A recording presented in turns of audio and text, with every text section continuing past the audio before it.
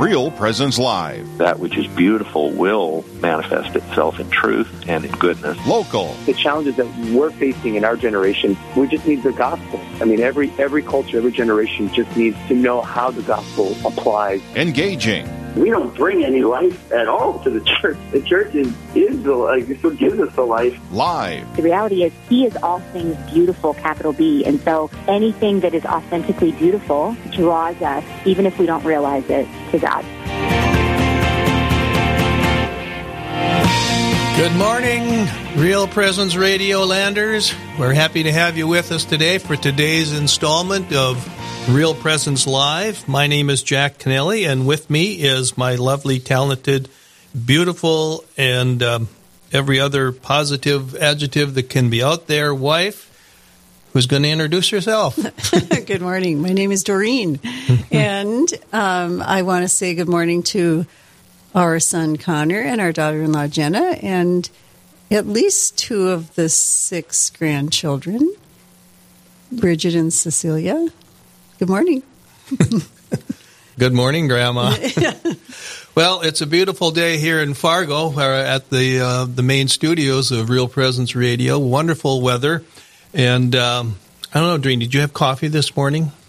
I'm on my second cup, which is very rare. What kind did you have? Well, at home I had Kirkland, and here I'm having Donut House, I think. Okay, yeah, I was looking at the selection here, and I guess I'd better put a warning out to anybody who comes to visit the office. If you want a cup of coffee, if you want real coffee, bring your own, but they have a wonderful selection of all sorts of other foo-foo coffees, like gingerbread cookie, cinnamon vanilla nut, spice cake, maple glaze, cinnamon twist, and you had the decaf. Yeah. To prove how much of a foodie my husband is, he recently went on a motorcycle trip to Glacier Park. I received 5 pictures. No, 3. Yes, 5. No, 5 pictures, 2 of which were his plates of food that he had in the restaurants. Yeah, so, but you would have done that too. If you would have seen the servings of bacon at the restaurant in Chinook, Montana, you would have done the same thing. It was marvelous. Yes, and yeah. The hot beef sandwich covered in gravy and mashed potatoes. Well, you just don't. Beautiful as the mountains. I think I got that in Washburn. They were kind of like mountains of their own. Yes, yeah, right. Except they weren't snow covered; they were gravy covered. Yeah. Did you have a prayer? I do have a prayer. Yes, and so as we always do, we'll start out today with a prayer. This is the Te Deum, and it's a wonderful prayer of praise. In the name of the Father and of the Son and of the Holy Spirit. Amen. You are God, we praise you. You are the Lord, we acclaim you. You are the eternal Father, all creation worships you. To you, all angels and all the powers of heaven, cherubim and seraphim, sing an endless praise. Holy, holy, holy, Lord God of power and might, heaven and earth are full of your glory. The glorious company of apostles praise you. The noble fellowship of prophets praise you. The white-robed army of martyrs praise you. Throughout the world, the Holy Church acclaims you, Father of majesty unbounded, your true and only Son, worthy of all worship, and the Holy Spirit advocate and guide. You, Christ, are the King of glory, the eternal Son of the Father. When you became man to set us free, you did not spurn the Virgin's womb. You overcame the sting of death and opened the kingdom of heaven to all believers. You are seated at God's right hand in glory. We believe that you will come and be our judge. Come then, Lord, and help your people, bought with the price of your own blood, and bring us with your saints to glory everlasting. Amen. In the name of the Father, and of the Son, and of the Holy Spirit. Amen. Amen. That is so beautiful, and it's in union with the whole church. Right. Well, I always have trouble with prayers of praise, and Monsignor Sushelman gave me that one. And I always think of him whenever I say it, too, because I think it's a good one. But anyway... Our first guest is here by telephone. Yeah. We don't get to see her, and we don't get to kind of make gestures across the table. But we're happy to have with us Natasha Volochenko, who is the Assistant Director of Religious Education at St. Cecilia and St. Peter and Paul churches, and I believe that's in Velva. But Natasha, why don't you give a more extensive introduction to yourself to our listeners? Well, good morning. Yes, like you said, I'm Natasha Voloshenko, and I belong to St. Cecilia's in Velva. And I'm married to my husband, Dustin. This year will mark 16 years, and we have 4 kids. We farm together, and we also teach the 3rd grade religion class in our parish together, and we also have some farm animals. We've got a dog, some kittens, and some chickens. Right. Wow. And a little bit of diocesan trivia. Velva is the furthest parish from the chancery here in Fargo. Am I right about that? It is indeed. Right. So I guess if the bishop gets upset with somebody, does he banish them out there? I think it's probably a nice place to be. It is, and we've gotten some fantastic pastors. Yeah. Did you grow up in Velva, Natasha? I grew up in Harvey. Oh, you did? Oh, okay. Oh, Yeah. Very good. Yes, our associate, our parochial vicar at our parish grew up in Harvey, too, Robert Keller. Yes, he's a few years younger than me. Oh, is he? Oh, okay. Well, Yeah. he's not that old, so you can't be that old. Yeah, right. Okay, well, you're the director or the assistant director of religious ed, and you've got some workshops on Blessed Carlo Acutis and Eucharistic miracles, and I think this is really timely. Just this past weekend, we had the Diocesan Eucharistic Revival here in Fargo, and it's kind of kicking off sort of a 3-year Eucharistic Revival planned by the U.S. Conference of Catholic Bishops. So, Were you here for that, Natasha? I unfortunately was not able to make it, but I really had wanted to. yeah, because It was excellent. I think they did have some first-class relics of Blessed Carlo as well. Yes. Mm-hmm. They sure did. Okay, well, tell us about how you got interested in Eucharistic miracles and how you were introduced to Christ in the real presence of the Eucharist. Well, actually, it happened about 9 to 10 years ago. I had a profound spiritual experience. I was suffering with extreme postpartum depression, could hardly move out of bed, didn't want to get anything done, had lack of energy, and I was desperate, and I prayed a prayer of desperation. Jesus, please help me. I need you. And I truly felt his presence around me. And instinctively, I knew I needed to get to confession. I made my first just real strong, full confession, full-hearted confession. And then I received the Eucharist soon after for the first time, after that good confession.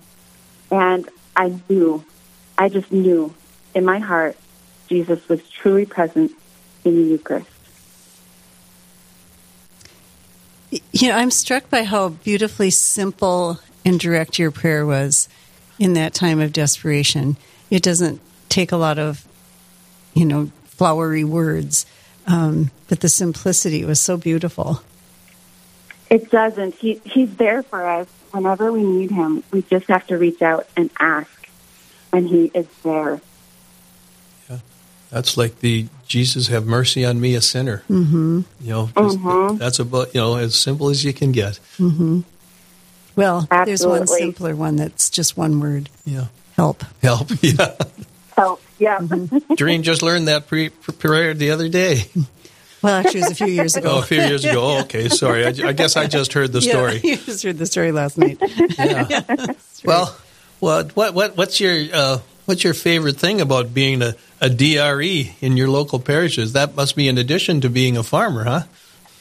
It is. Fortunately, in a smaller parish, it's not a full-time job. It's a here and there type of a job, and of course, I don't love the paperwork side of it or the calling and making phone calls. It's the kids. I love seeing the kids. Especially, we use the prayer, the PAL prayer method, praise, ask, listen, in our classrooms. And when I hear the kids with their sincere praise of God and asking for help in different ways in their life, it just brings me joy to watch them and see them, and that's probably the best part of being DRE. or just even being a teacher. And you said that you and your husband are the third grade catechists? Yes, we have taught the First Holy Communion and Confirmation class for about 5 years, and then I have been a religious ed teacher for about 7 years. And go ahead. Oh, no, you go ahead. I'm sorry. It's just great you actually learn more about your own faith as you're teaching the kids. And it's just a wonderful experience. And to be able to have the support of my husband to do that with me, the kids seeing a male in the classroom, really good. That's all around. so important. Yes. Mm-hmm. Yeah, it's just been wonderful teaching. Do you have to go to 3 separate classes for each of your parishes, or are they all consolidated at Velva? It's all consolidated, yes. Everyone comes to the Velva parish, and we teach the kids on Wednesday evenings. And we have a huge turnout of kids for our religious ed program. We have over 40 kids, and almost every week everyone shows up. It's wonderful. Oh, that is incredible. How many of them are third graders this year? I have 7 in my class this year. Oh. That's like a little family to be able to catechize. Yeah. Doreen has a place in her heart for religious education because she's done a lot of that in the course of her teaching career in the Catholic schools. Wonderful. No, like you said, you learn as you teach, and yes. Not just from what you're preparing, but from those that you're teaching too. They have something to teach us and share with us too, even though they're young children. Mm-hmm. Mm-hmm. So definitely, I love everything about teaching. So have you used your love and passion and interest in the Eucharistic miracles? Have you used that as part of the catechesis of children as young as third graders? Yes, actually, that's where this started, was with our vacation Bible school. And we normally have the young disciples come into our parish for Bible school, but with COVID, we needed to really take that on our own. And I brought the Eucharistic miracles into one of our class periods, and we actually went overtime with the kids' questions about the miracles, and they absolutely ate it up. They were so interested in what I had to share with them. So how did you do that, Natasha? Did you tell them the stories? Did you have videos? Did you have a book that you worked from?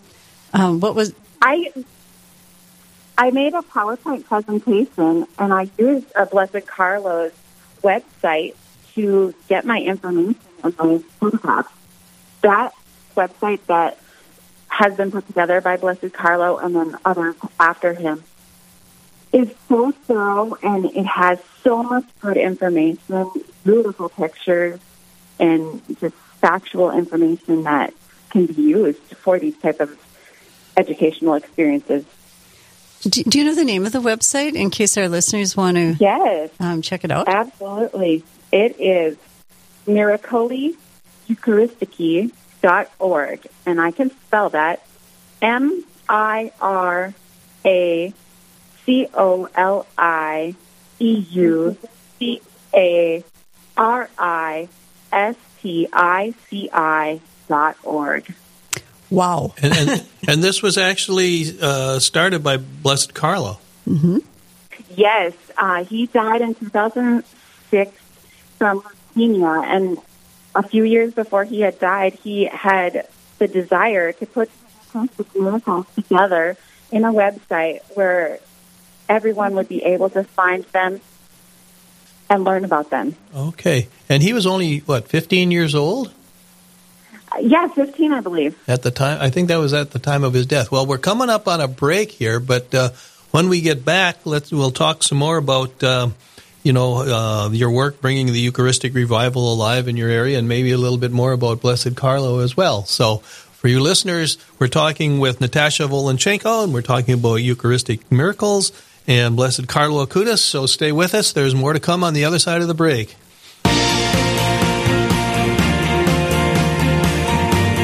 Stay with us. There's more Real Presence Live to come on the Real Presence Radio Network.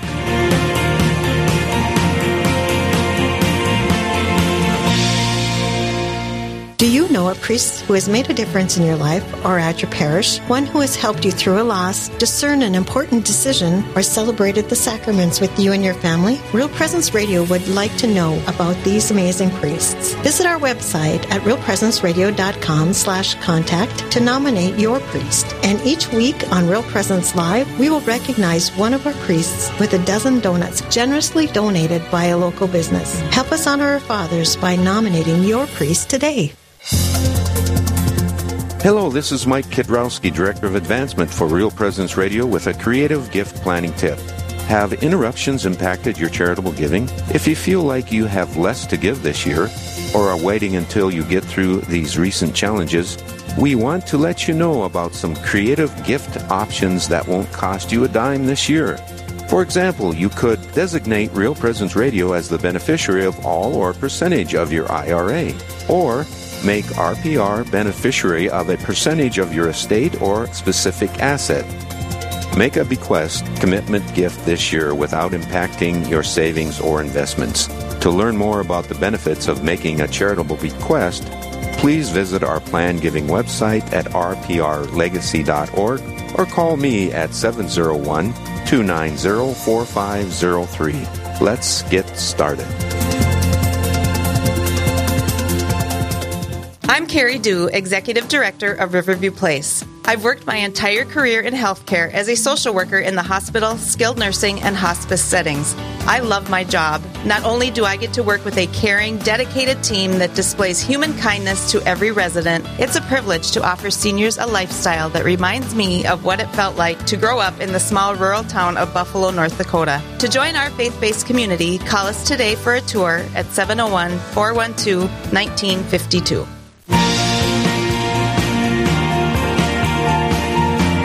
You're listening to Real Presence Live. Now, back to more inspirational and uplifting stories and a look at the extraordinary things happening in our local area. Heard right here on the RPR Network. Okay, you're back with this next set. I guess the second half of the first segment of Real Presence Live this morning. We're talking with Natasha Volonchenko. And as the voice said, leading into this segment, she's ready to be inspirational, uplifting, and extraordinary. Am I right on that, Natasha? I sure hope so. But before we do that, Doreen is getting famous for her jokes that she tells on the air here. And so we're going to make a little bit of room for one of them, okay? Would you like to try and answer it, Natasha? I can try. Okay. Why do fathers take an extra pair of socks when they go golfing? Because they have a hole in one. In case they get a hole in one. Good job. Holy cow. Yeah. Boy. Drum roll, please. No kidding. Yes. Okay.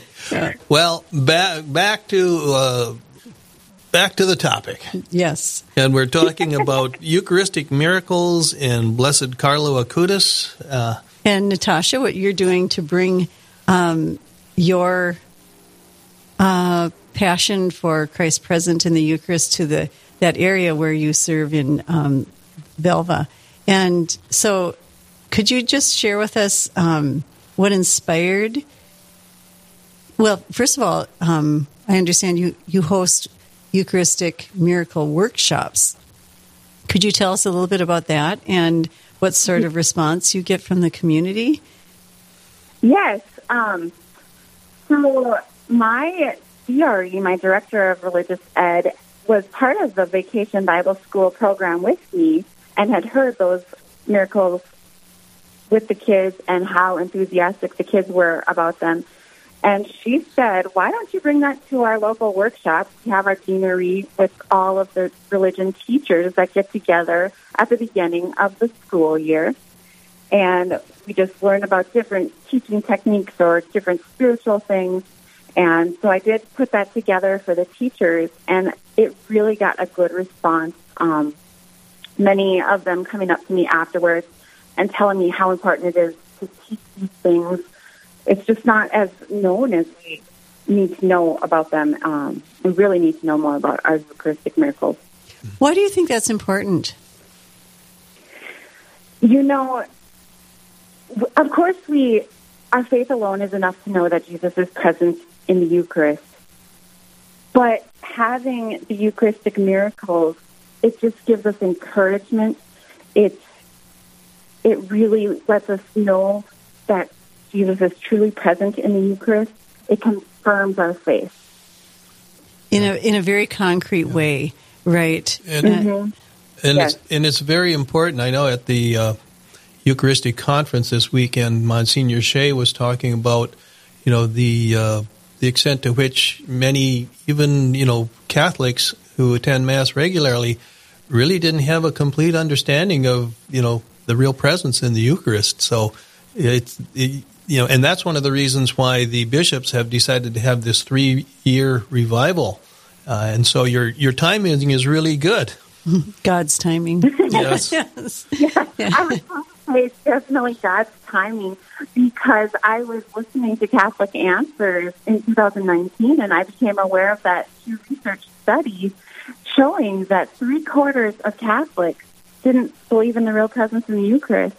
And I prayed, and I had thoughts of, what can you do about this, God? Well, obviously, He put a lot of us to work to get this Eucharistic revival and information out there. Now, are the workshops something that you're taking outside the parish? I am. I've done a couple outside the parish for our local religious ed teachers that include Rugby, Harvey, Belcourt. And then I am going to do a retreat with Father Peter in Steele this weekend for his local parish. And that should be a small group. But outside of that, I haven't done a lot. Do you have a particular or a few of the Eucharistic miracle stories? Because there's always a story that surrounds them, and often there has been some doubt on the part of the person or the community that receives the Eucharistic miracle. Do you have a favorite that you could share with our listeners this morning? My favorite is probably Buenos Aires. The reason, I have a science brain. I went to school for nursing, and I just love knowing the scientific facts of everything. And the Buenos Aires miracle was well documented. There's video footage of the miracle, and they were able to run tests on the miracle. They even showed the scientists the flesh of Jesus in the miracle without telling them that it was the Eucharist, and they tested the miracle and found it was heart tissue, and it was heart tissue from someone that had suffered severely, and they didn't know it was a host. They didn't know it was the Eucharist, and that just amazes me. Can you tell our listeners how it happened that they would even have tested that? What was leading up to it that they realized this is something extraordinary? Yes. So in Buenos Aires, the host that appears as bread normally changed into a bloody type substance. And they did put it in a tabernacle for a few years. And Bishop Bergoglio, who is actually Pope Francis now, he decided this was still showing the appearance of flesh after years, and this needed to be studied. So he did get it studied. From there, we find that it is indeed AB blood, which it belongs to Middle Eastern men. It is the rarest blood form, and it's also the blood type of the Shroud of Turin. There's just so much information that came out of the study.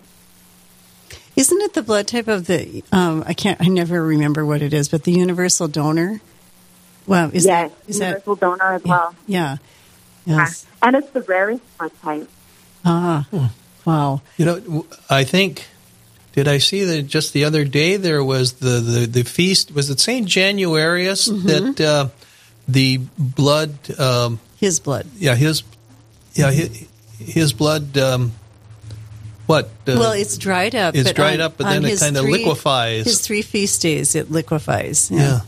But the time, isn't that amazing? Yes, Yeah. but a couple of times it didn't, and then what followed was like a major disaster. World War I, I think, was one of them that followed. Mm-hmm. Yeah. So that's a different kind of Eucharistic That's miracle. not Eucharist. That's his blood. Oh, right. Yeah, I'm sorry. Yeah. But it's a miracle. Well, that's a miracle, but it's It not involves Eucharistic. blood. Sorry, I think I got a little off the track here. That was just like a week or so ago. Yeah. I think.